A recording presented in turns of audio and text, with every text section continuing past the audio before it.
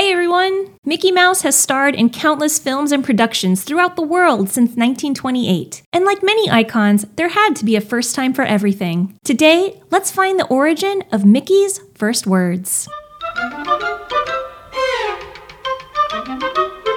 Back during Mickey Mouse's first appearances, the Walt Disney Studios showcased groundbreaking techniques that refined the art of synchronizing movement and sound. And although Mickey made plenty of whistles and noises, he never actually said any words during his very early shorts. It wasn't until Mickey's 9th film, The Carnival Kid, where he said his very first words on screen. The short takes place at, of course, a carnival. It opens to a bustling scene with Clarabelle Cow flying through the air with balloons attached to her tail, and a vendor yelling "Peanuts, peanuts" throughout the field.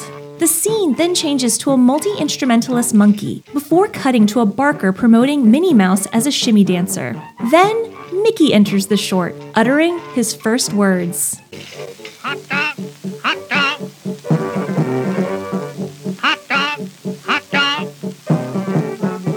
Yes, Mickey Mouse's first words were hot dogs. He was a hot dog vendor in the short. Walt Disney himself voiced Mickey's earliest whistles in Steamboat Willie, but in Carnival Kid, Carl Stalling lended his voice talents to the character. Stalling was also a composer and created the musical arrangement for the first Silly Symphony, The Skeleton Dance. The Disney Junior show Mickey Mouse Clubhouse pays nod to the history of the phrase hot dogs, with the hot dog dance often done by characters in the show. Although it might not have gone on to be his most iconic words, it was this scene in 1929 that started it all. And even though his voice has changed over the years, Mickey Mouse remains as popular and as famous as ever.